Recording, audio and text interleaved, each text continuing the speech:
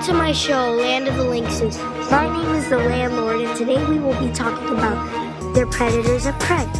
Let's talk about their prey. They mainly eat only snowshoe hares, fish, and birds. Lynx's diet consists of about 70% snowshoe hares. Whoa! They drink their water from the lakes they live by. Lynxes hunt at night and are nocturnal.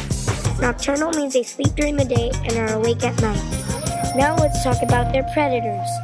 All of their predators are wolves, bears, cougars, and us humans.